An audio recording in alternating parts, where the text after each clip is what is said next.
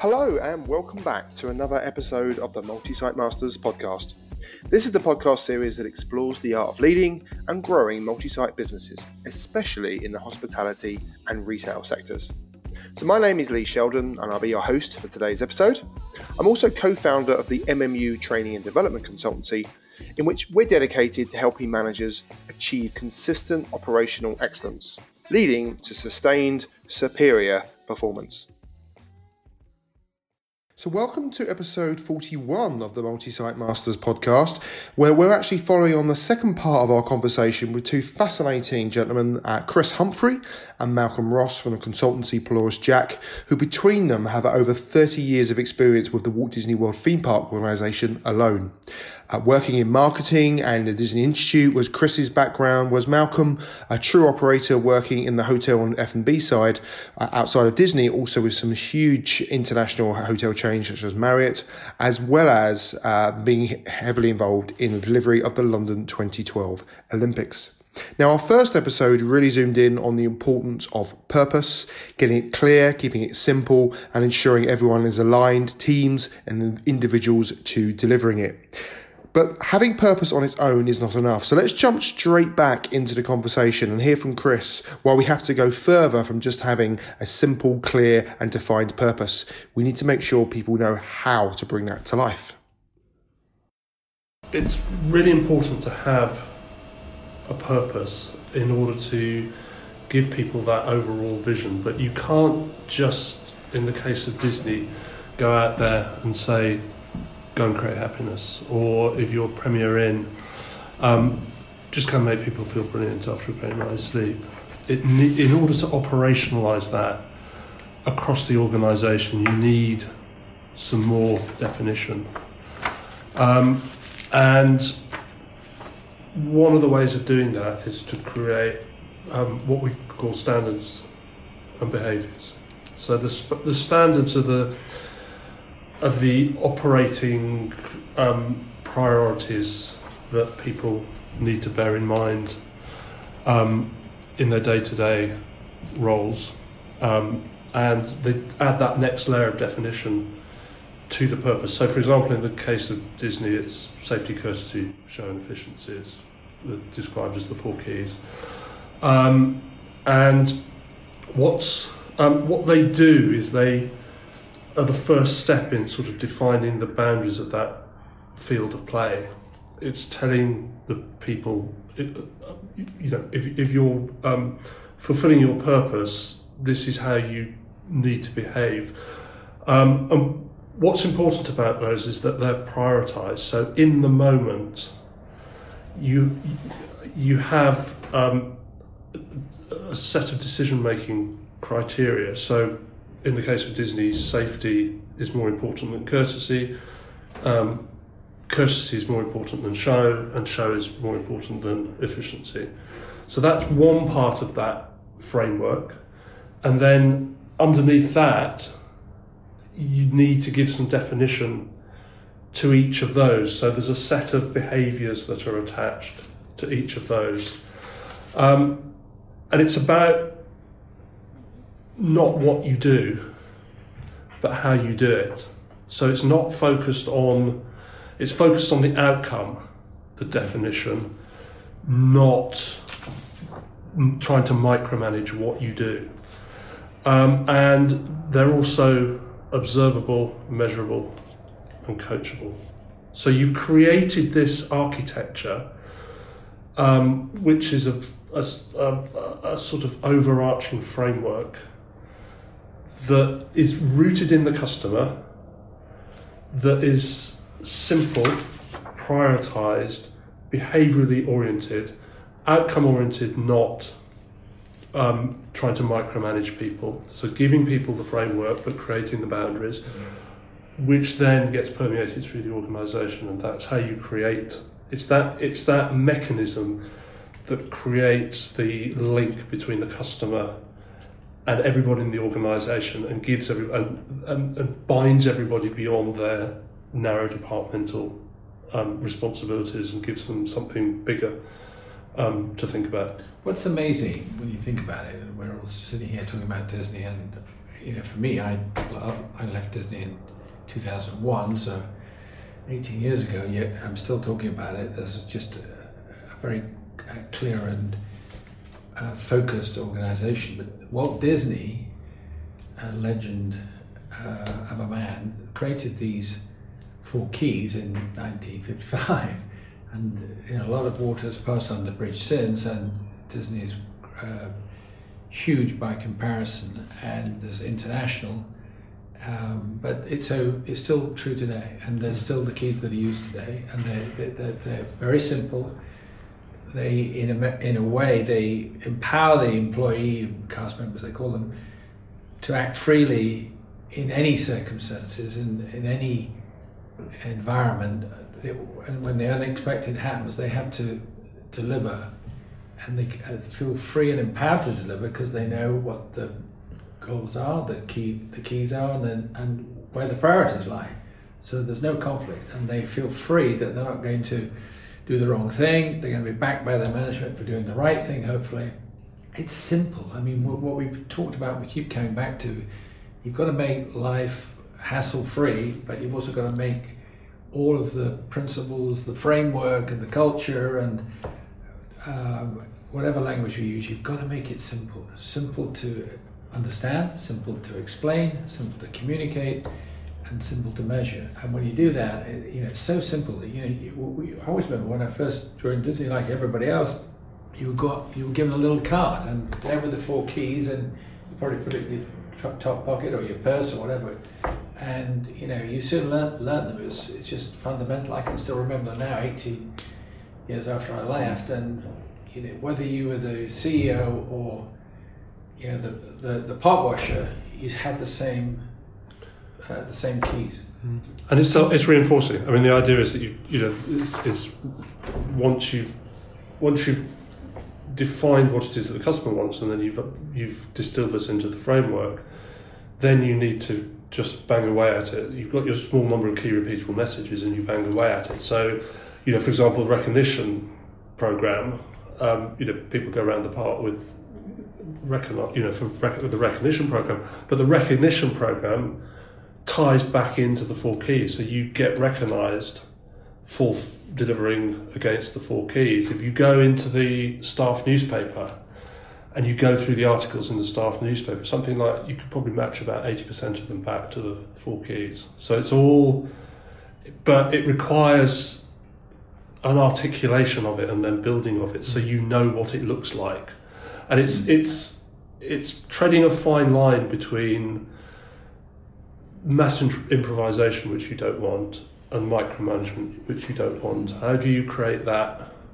How do you tread that line carefully between those 2 extremes? And that, I think, it works very well to do that. And I guess if you probably went to any of Disney's theme parks now and asked the employees, the cast members, what are standards and behaviours, they probably scratch their head, because it's just a way of doing business. They don't have to refer to the card. They don't have to rehearse this every morning before the shift. It's just the way they do it. I mean, it's the way they do business. Although they are reinforced. If you go backstage to Disneyland Paris into the staff canteen, the first thing you constantly reinforce as what we said earlier. We keep probably repeating ourselves, which is not a bad thing occasionally. Is set clear expectations. They know what the expectations are. They know that Chris referred to it earlier, the boundaries of the dance floor, standards, the behaviours, blah blah blah, and then let them get on with it and stand back and don't micro. You just mentioned, don't micromanage. The most, I think, soul destroying thing of people management leadership. Don't delegate and don't stand back and let them get on with it. And that's what it's all about, because whether as a sole trader, as we keep doing this to a multinational company, you can't micromanage everything that's done. I mean, they say a very small business, once it becomes over 30, 35 employees, you have to stand back. You can't micromanage 30 employees. You certainly can't micromanage 3,000 or 30,000. So you've got to let them get on with it, and that's what empowering is all about. Could I ask Malcolm and Chris too? But you have highlighted the 4 keys as these key standards that Disney live and breathe by. Who else do you think, what other organisations have you come across that you think have their own version, but they've got that clarity around those standards and they reinforce it, and they're, from a leadership perspective, they bring it to life?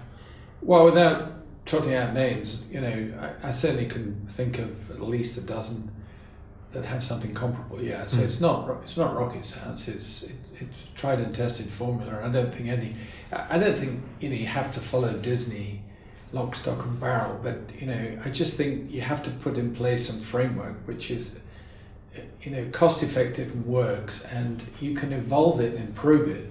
And just because I'm sure that Disney's have improved everything they've done since 1955, when Walt first started. Well, I know they have in every aspect of their business, but yeah, to answer your question, Lee, from my experience over 30, 40 years, certainly a dozen companies have something comparable. They probably don't call them the 4 keys, but yeah, but what they relate to is behaviours and standards.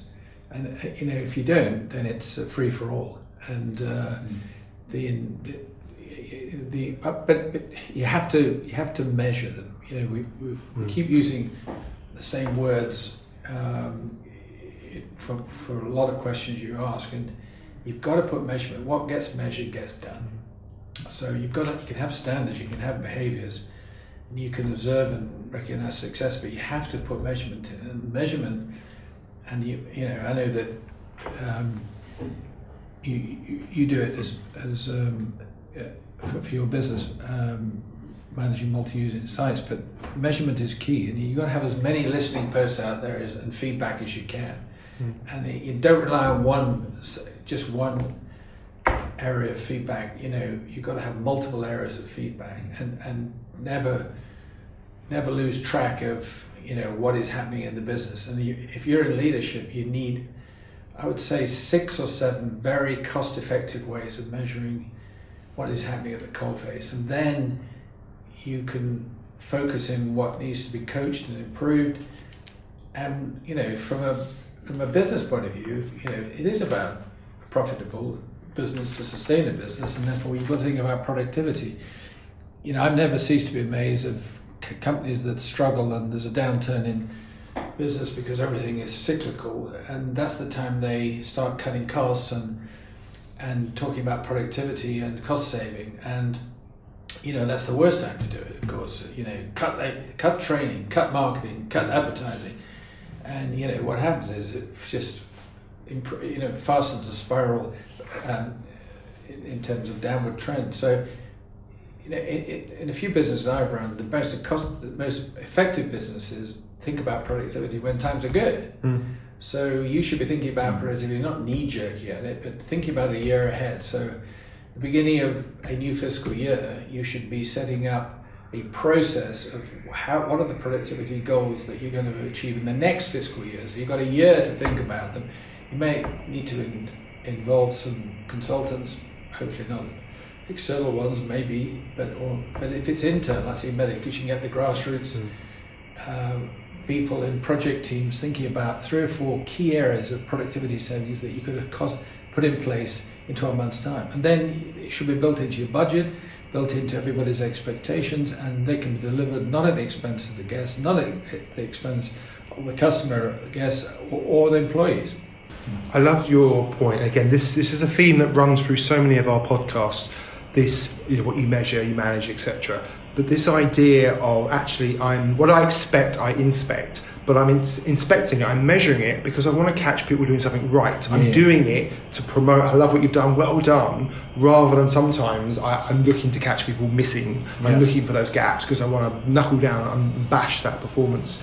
And I don't know what Andy's view on this was, but Chris's point about the 4 keys being about the output rather than the specifics of what you do. It's all about behaviour and what should happen as a result of you demonstrating that, rather than the input. And that was interesting to me. Yeah, absolutely. I mean, my kind of takeout from all of that is that if you think about the 4 keys that have just been described that Disney's use, there's a universality to it, and there's a timelessness to it that actually means it's as relevant today as it was when they were invented in 1955. And as such, the simplest things are the things that tend to get remembered.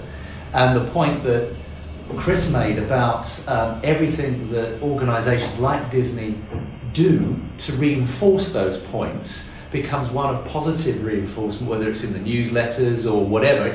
In some ways, it's a bit like Employee of the Month. You know, we've caught Fred doing something really, really positive.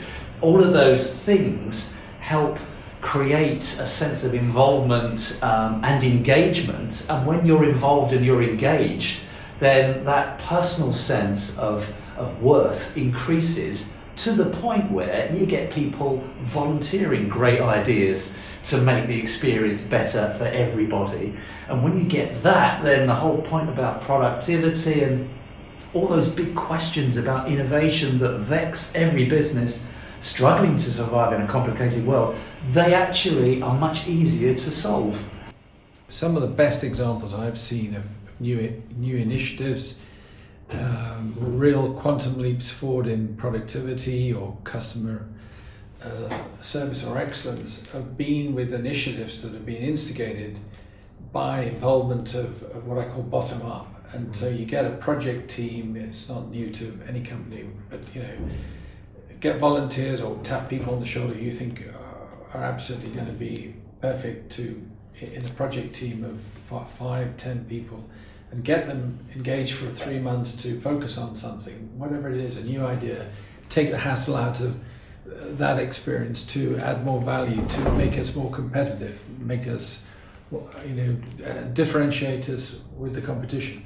But if they're involved, some of the best ideas have come from what I call, ground zero, the people, the grassroots. The grassroots, and get them involved. They will be dying for the minutes of the meeting. They'll be dying to come to the next meeting. They'll be pumping ideas, and then when a solution is launched, they're right behind it. They've got tremendous pride. You can give them all the recognition that they richly deserve, but that's the way to stimulate a business, not top down. It has to be with involvement of leadership. It doesn't have to be the CEO or the managing director all the time. Get middle management involved and a good cross-section of disciplines and skills, and get them well mentored and led in those project teams. And that's how to really drive great value in the business. And I could think of a lot of examples that I could fall back on, not just in Disney, as you just said, on the Olympics, some of the hotel companies that I work with. That's the way to drive a business, bottom up, get involvement.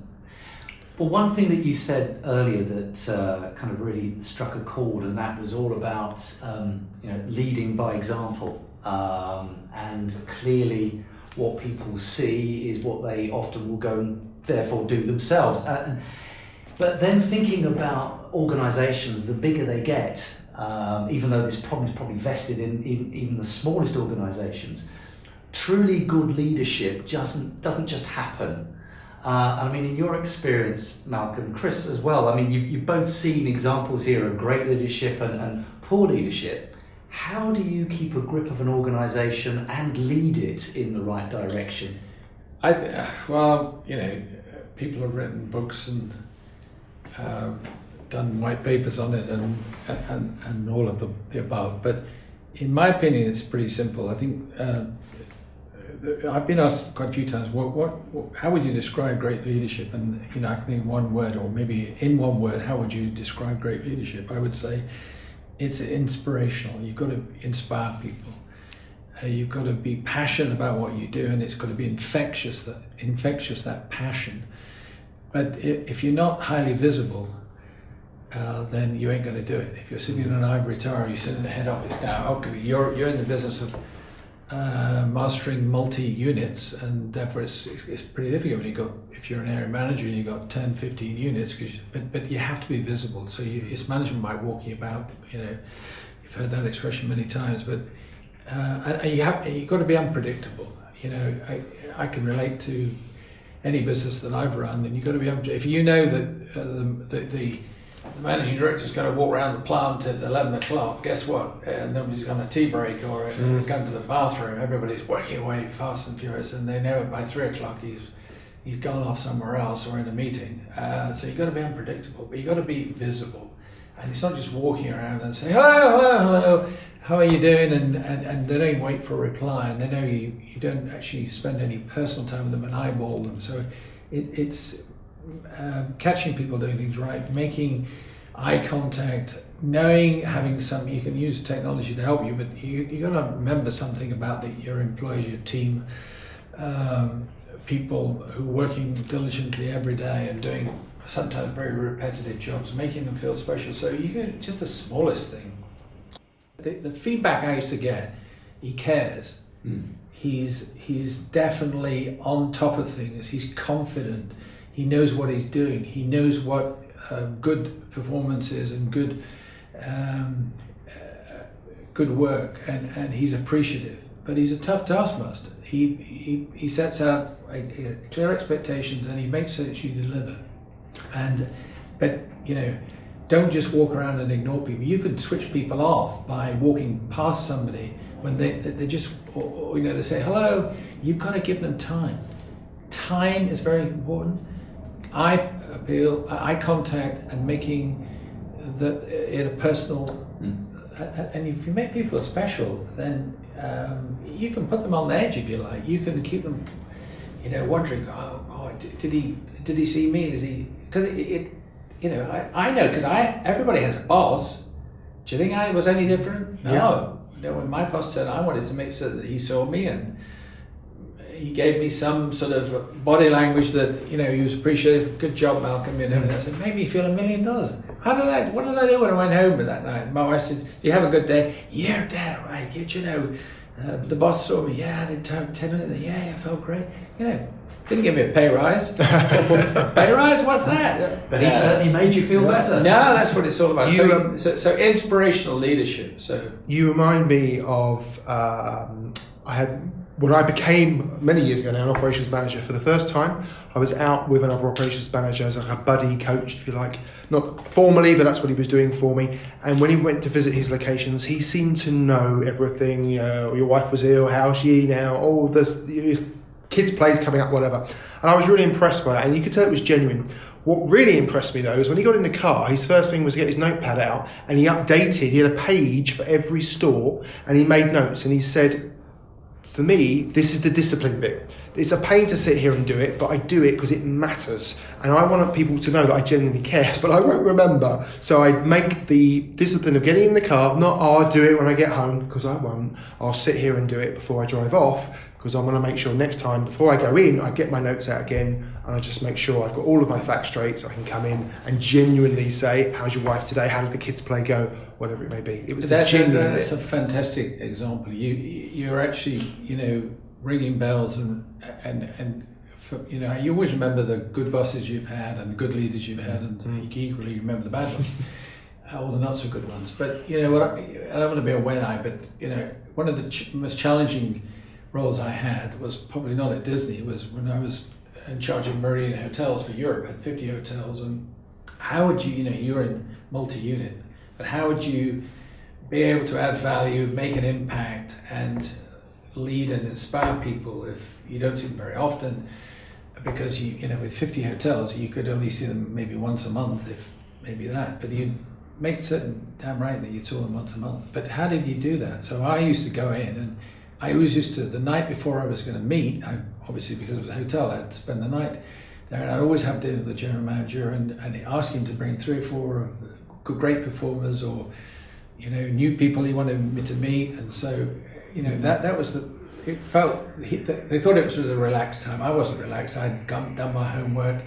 I just like you, I used to use a dictaphone when I left the hotel and jump on an airplane and go somewhere else. I would take 10 things that I could take away that I would pick up with next time I went back, because I would probably forget if I didn't have it, that prompt. So when the night before I would be talking about not 1, 2, 3, 4, but just splicing them into the conversation. Some of the gentlemen said, "Oh, blimey, he's got a retentive memory, this guy." Well, I hadn't.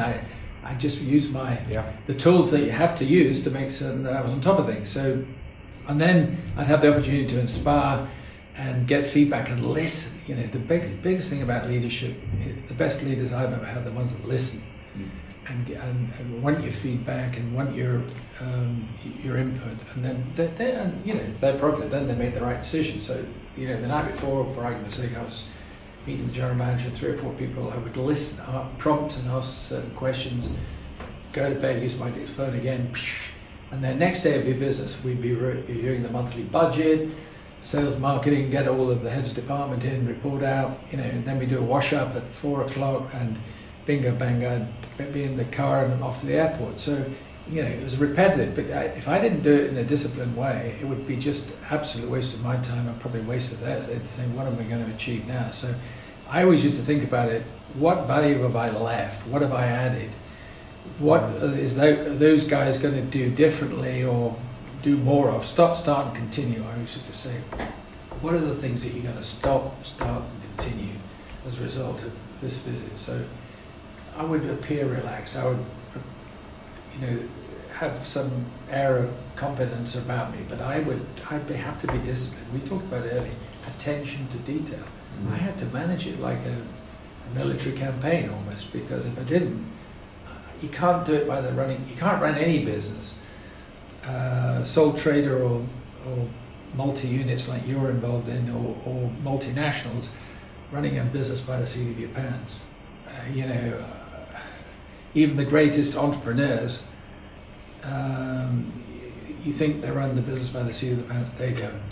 Mm-hmm. They're very disciplined, and that's I think what leadership is all about.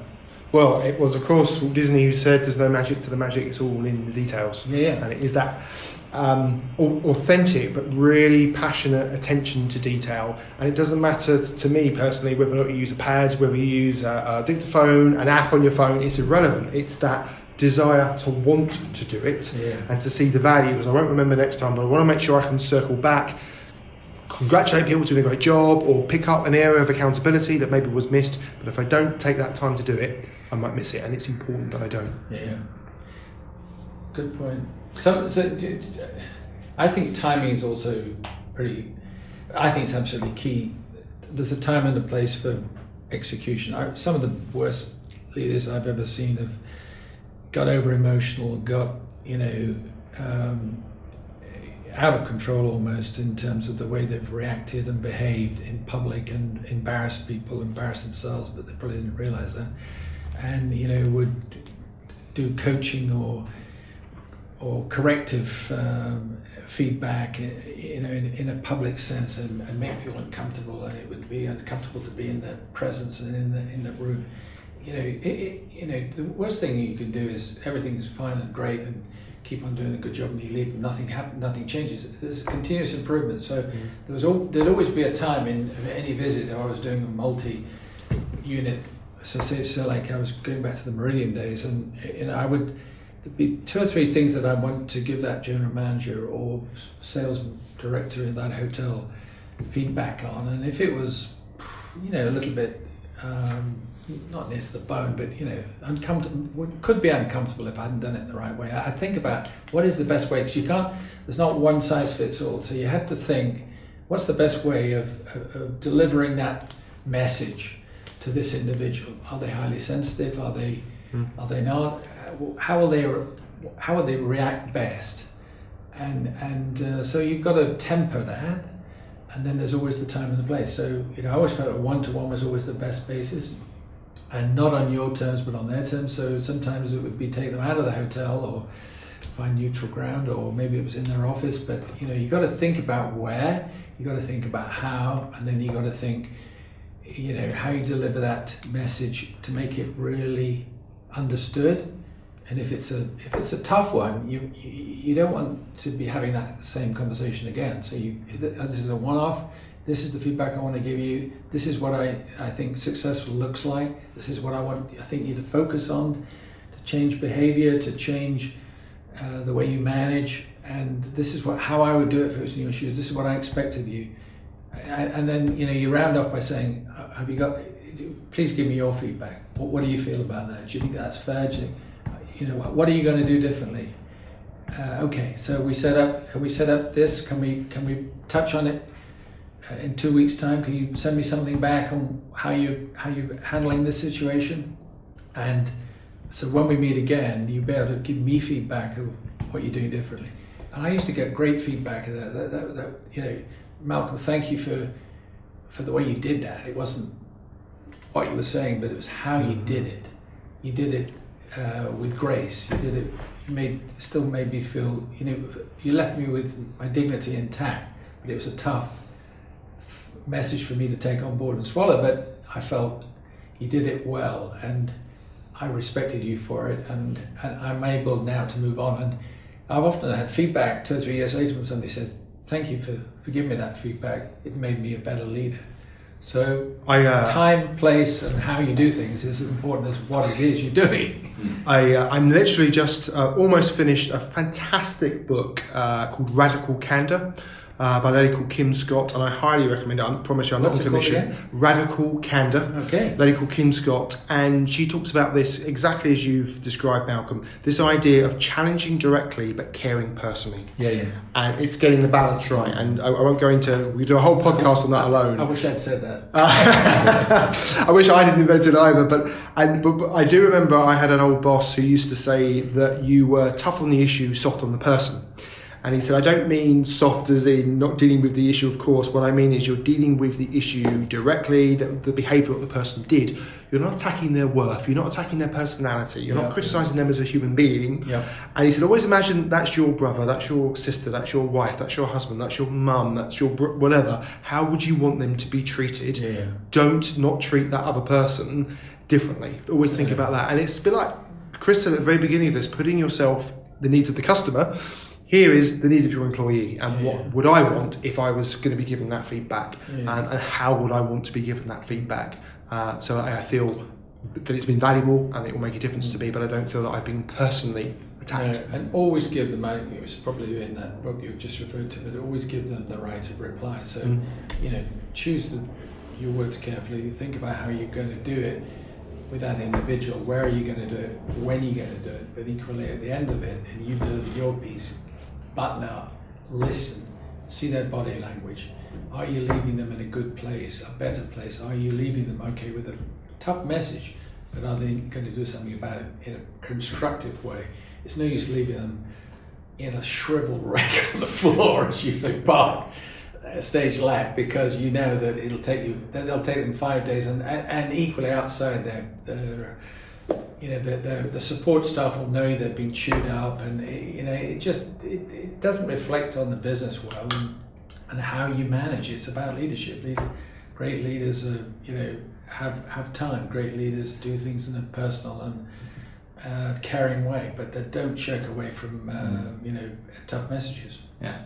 I think the way that you just described that, Malcolm, in a sense, is completely consistent with the thesis so far about building a customer-centric culture by design. Because in a sense, if you're going to do that for your guests or your customers, you've really got to start with the people that work with and for you as well, because you can't really treat them differently. Otherwise, you're asking people to exist under one kind of atmosphere and do something completely different. If you're being screamed at, you can't exactly go out on a park or be great to people on the front desk, can you? So that makes absolute perfect sense to me, and I think is a great way of linking really to what we were just talking about with standards and behaviours. People need to know what is required of them. Clarity goes back to the whole clarity of purpose thing that we talked about. Giving them mechanisms to achieve it, which I just love the 4 keys that Disney use. For me, that's kind of so simple but yet so logical. Safety trumps everything, but we should always try to be courteous. If you can't be courteous, the efficiency and the showpiece then follow. I mean, to me, there is a logic to it. And then when you kind of bring it into great leadership, a great leader lives those values, and clearly that's self-reinforcing. So I mean, in terms of great leaders, they're not necessarily born, although some would argue that they are. But I think, as with everything, there's an awful lot of training and effort that goes into creating that kind of leadership style. Not everybody can be intuitively as good as we would like to think they could. So can you share a few more details about the kinds of experiences you've had when you've started your leadership career, and the support and help you've had in getting to being a great leader? How long have you got? Well, as long as you like. I just think there are certain traits that are fundamentally part of being a great leader, and we've talked about one. Well, I just referred to one as listening. But I'll give you another one. There's probably no more than 4 or 5 that I would say are sort of cardinal points that you've got to anchor the whole thing on. And we've mentioned attention to detail. I would say decisiveness. You've got to be infectious in terms of your passion. You've got to be infectious in terms of your inspirational style. But you've got to be decisive. I always sometimes think you can learn, because you do. You're inspired outside the business in all walks of life by great leaders, and I've found great leaders. When I was in America, I used to invite great leaders in to talk to 30, 40 of my team once a month, and my young son was learning to play a little league baseball, and I didn't understand it, and neither did he. But we had a coach, and Ernie Santa, I can still remember his name now, and he was a middle manager in a water park in Disney, not in Disney, in Orlando, but as a coach, coaching 12 or 20 young 15-year-olds baseball in a little league. I just watched in awe how he got the best out of these people, and my son was new to it and not probably certainly the best on the team. In fact, he'd probably be the weakest on the team because he'd really never done it before, and he was small in stature, but he made everyone feel great. He bonded them into a team, and I always remember he wasn't the greatest speaker, but I invited him along to talk, and he said, "Well, what do you want me to talk about?" I said, "I want you to talk about how you lead." He thought it was coaching. I said, "You're not coaching. You're a leader of that little baseball team." And he talked for about an hour. Once he got going and lost his nerves, he was, he'd want to take away the gold nuggets of how he managed. So I think they come in all shapes and sizes. But to me, the worst leader you can have is somebody who's indecisive. So I learned by great leaders around me, whether they be coaches of Little League baseball or chairman of a company. I won't name the company, and I certainly won't name the person, but he was my chairman, and he was the most indecisive boss or leader I've ever had.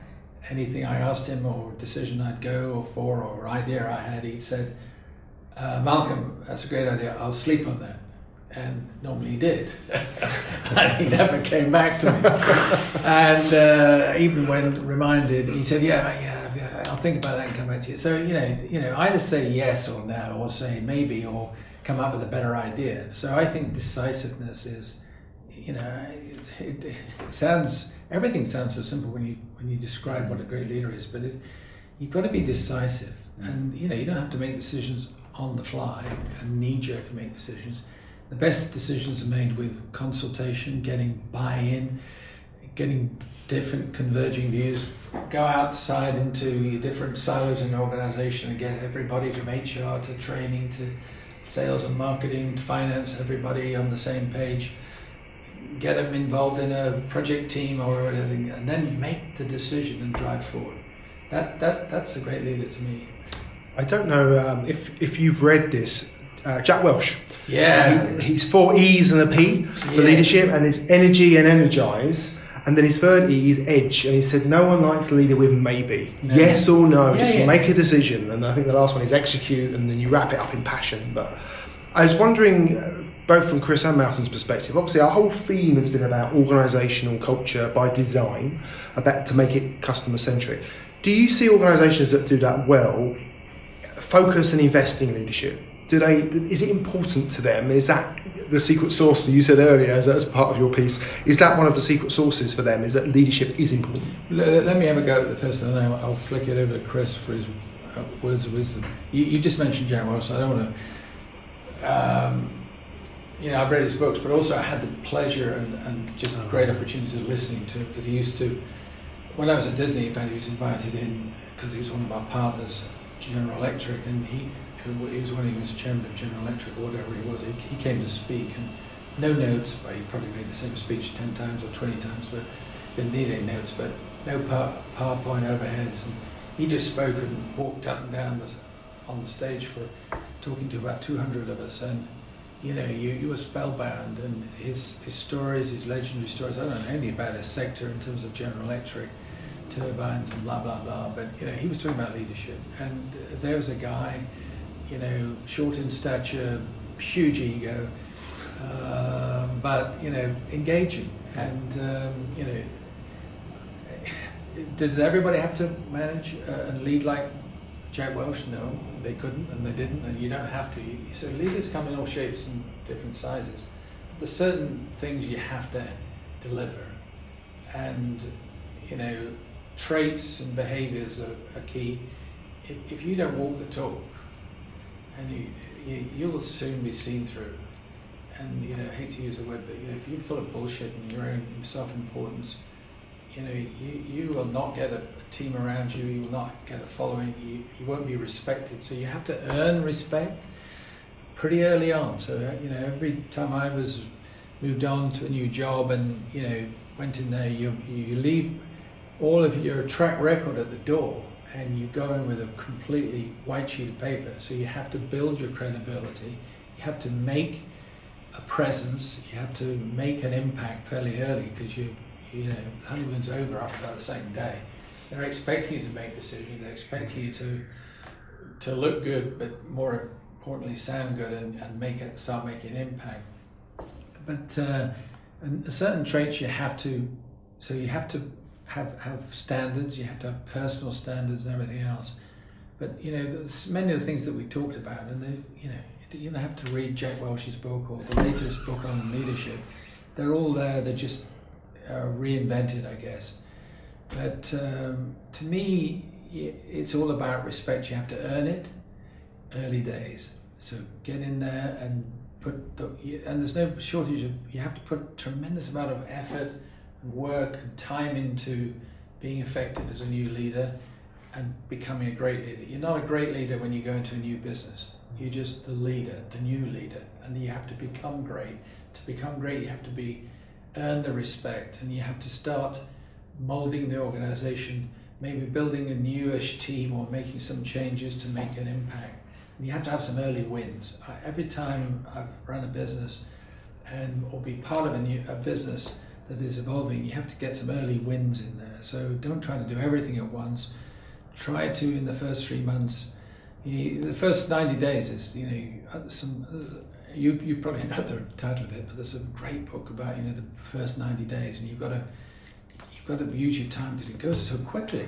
And you're 90 days old and you haven't done anything, and nobody's talking about you. You can't turn the clock back. You've only got one impression. You don't have a second chance to make a first impression. So you've got to score early. So you've got to get a win in that's recognized as something that you've added and valued to the business. Don't take personal credit for it, but you've added to the business.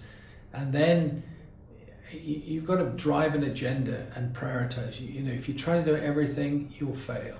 So, and you won't run out of money. You won't run out of ideas. You'll run out of time. So you have to manage time. We were talking about over lunch, time management. You have to manage your time effectively in an organization. So great leaders manage their time effectively. They prioritize what they're going to achieve. They think about how they're going to achieve those big wins and how it's the best way. It's not bottom down. We talked about that earlier. It's a mixture of bottoms up, top down, and an awful lot of stuff in the middle. And it doesn't happen overnight. You can't impose something. You have to get buy-in. To get buy-in, you have to spend a lot of time with consultation, get people's opinions, and then you've got to be decisive and move. And then do all the things that we talked about earlier in terms of putting measurement in place, tweaking it. You're never going to get it 100% right. There's no initiative or new business, new hotel, theme park that I've ever opened that is 100% right, but it should be 90% right. But then identify very early on the tweaks you need to make to improve it. Get on those fast, because the longer you leave them there, the more they'll fester. And in no particular order, we keep referring to catching people doing things right, but equally deal with the poor performers early. Deal with them in the right way, in the most dignified way, and you will be a win-win. It will be a win-win that you'll get somebody who's more accomplished and better suited for that role. It'll be a sign to the other people who are watching, did you deal with that poor performer that they were standing out like a sore thumb? Yes, they did, and now it's better. So, and by the way, we better improve us. We might be under the spotlight next, so that works as a win-win.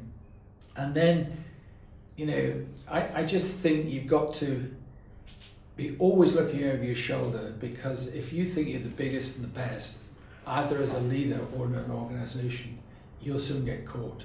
There's no such thing as we've got a USP, you'll be copied, you'll be improved and better in no time at all. So you've got to really set a very fast pace. Speed to market is something that a lot of people who I've worked with and work within organizations have heard me say, speed to market is key. So, time is of the essence, get on with it and make a decision and make things happen.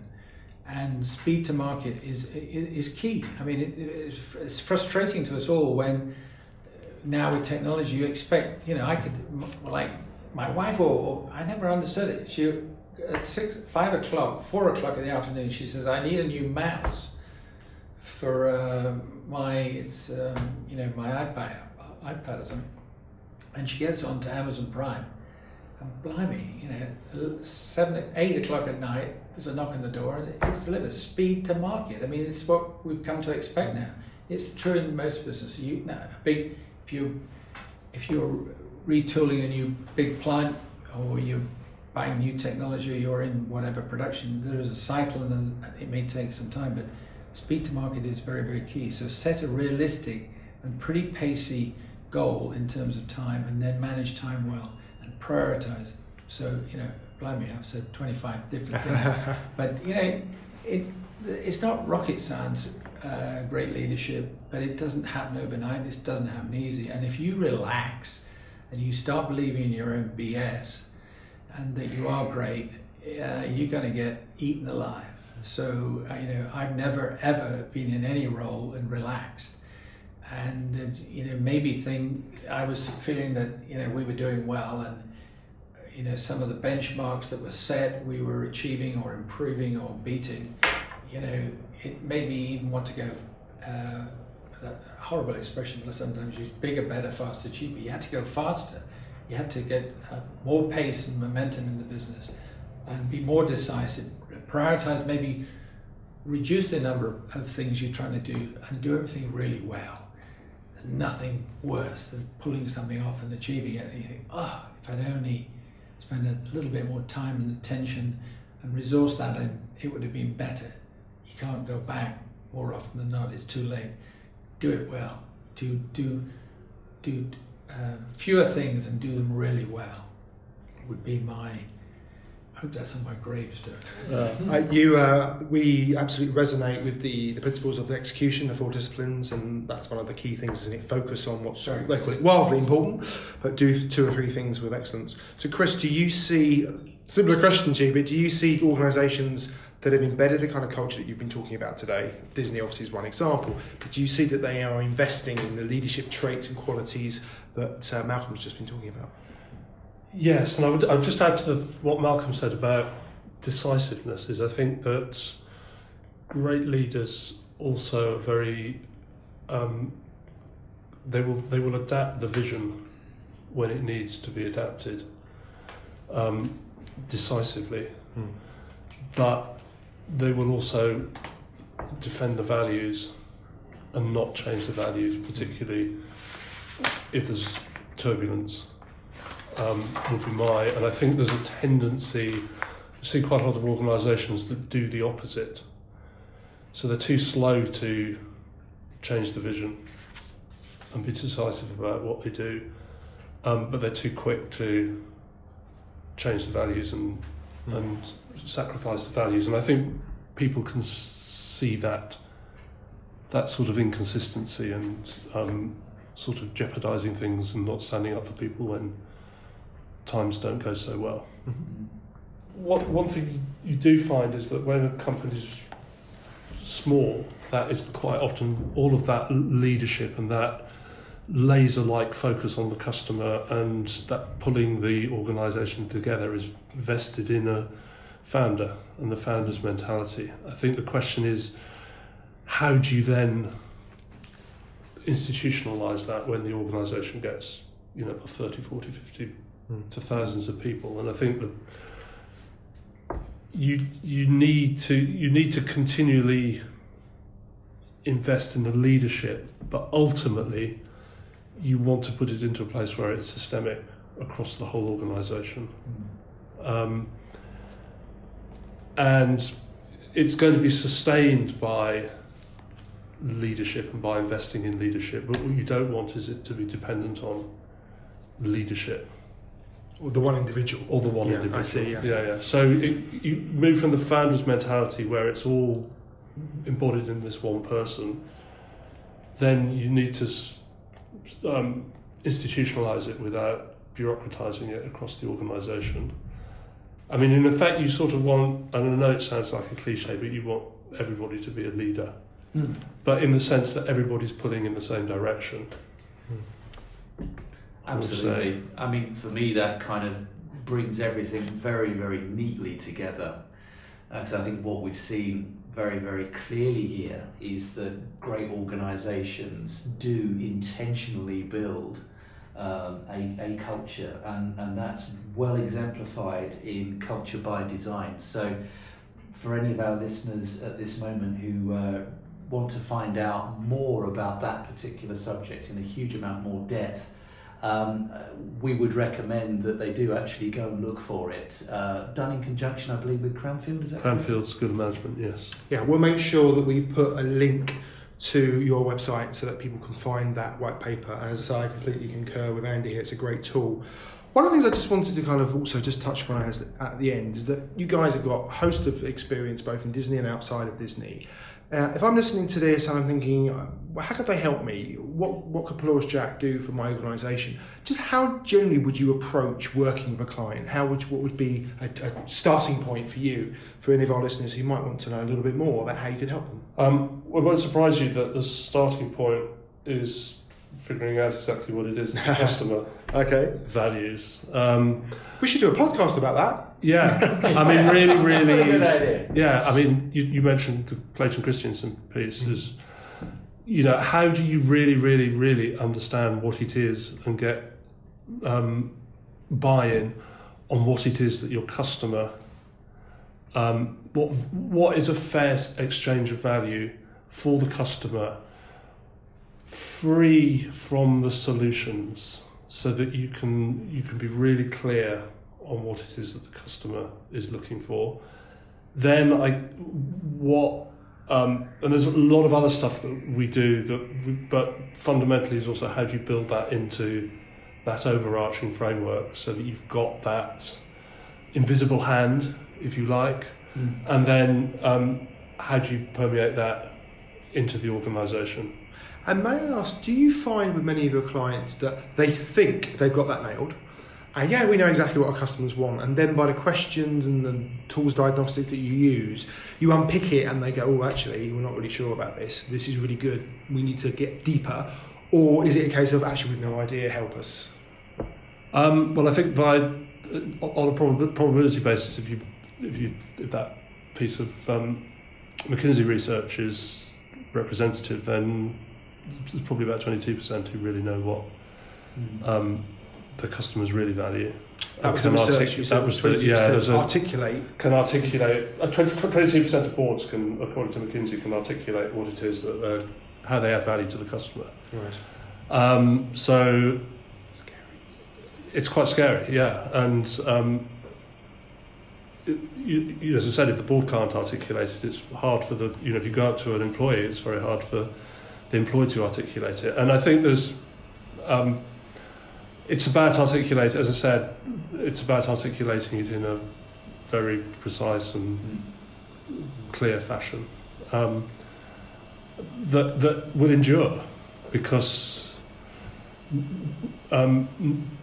needs move much more slowly than solutions. Solutions move very rapidly. So you want to, if you can understand those slower moving needs at a fundamental level, then you've got an anchor that you can use as a filter for decision making, which will last unless there's a fundamental change in the market, which will endure a good period of time, which will allow you to then permeate it across the organisation, and it becomes self-reinforcing. If you're constantly chasing solutions, then those are moving so rapidly in the light sand that it makes it much more difficult to have any sort of consistency and continuity, I think. Cause it's absolutely correct. I think we've come across clients in our own experience who are looking for a silver bullet solution to the answer to all their prayers, to all their woes, and actually what we've actually had to encourage them to do is to take a couple of steps back before they can make that final step forward. And I think this is exactly the value that Polaris Jack brings to the party in that sense, and it's been extremely illuminating from that point of view. Yeah, I often say that from a MMU point of view, my job is not to provide answers, it's to ask better questions, and you've helped me today definitely think some of those questions that our listeners, organisations taking part should be asking themselves, and sometimes we just assume we know the answers, or we think, someone did that years ago, we don't need to change it. Well, the core values maybe don't, it's your point. Yeah. Maybe they should stand firm in the sand, but to me the processes and strategies do need to be adaptable. Well, I suppose our view is that if values can appear to be quite fluffy and quite difficult to change, but if you start with the customer piece and the customer culture, then it gives you a solid foundation and a solid commercial foundation for embedding that culture in the organisation, and then what we would call the organisational values, which are sort of more internal and how we do things around here. If they need to be adjusted, they can be adjusted to suit the commercial customer part of it, and that is an easier job than just going in and changing the values, I think. Very good. Well, I think that's been incredibly informative.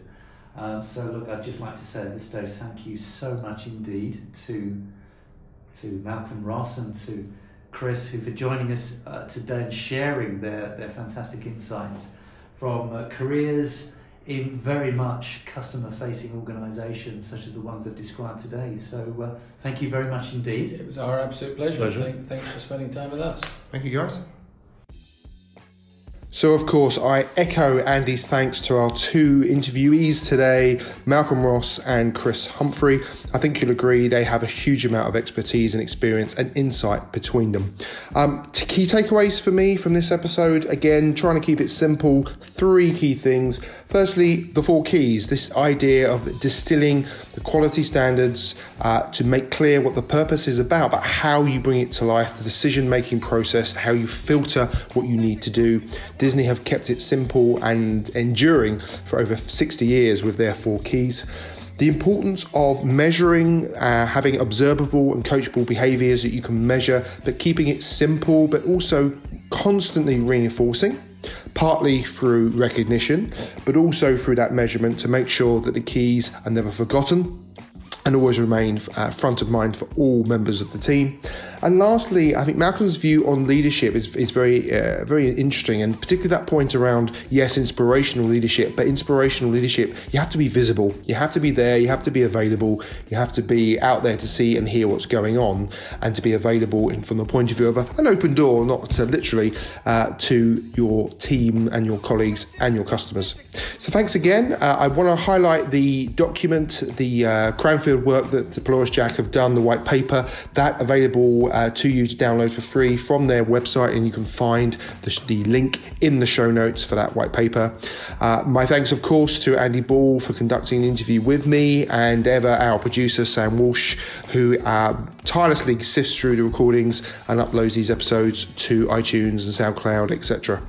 If you're enjoying the series, please don't hesitate, share it with your friends and colleagues in the restaurant and hospitality, food and beverage, encourage retail industries. Let's spread the word about some of these great conversations that we're having. Until next time, take care all.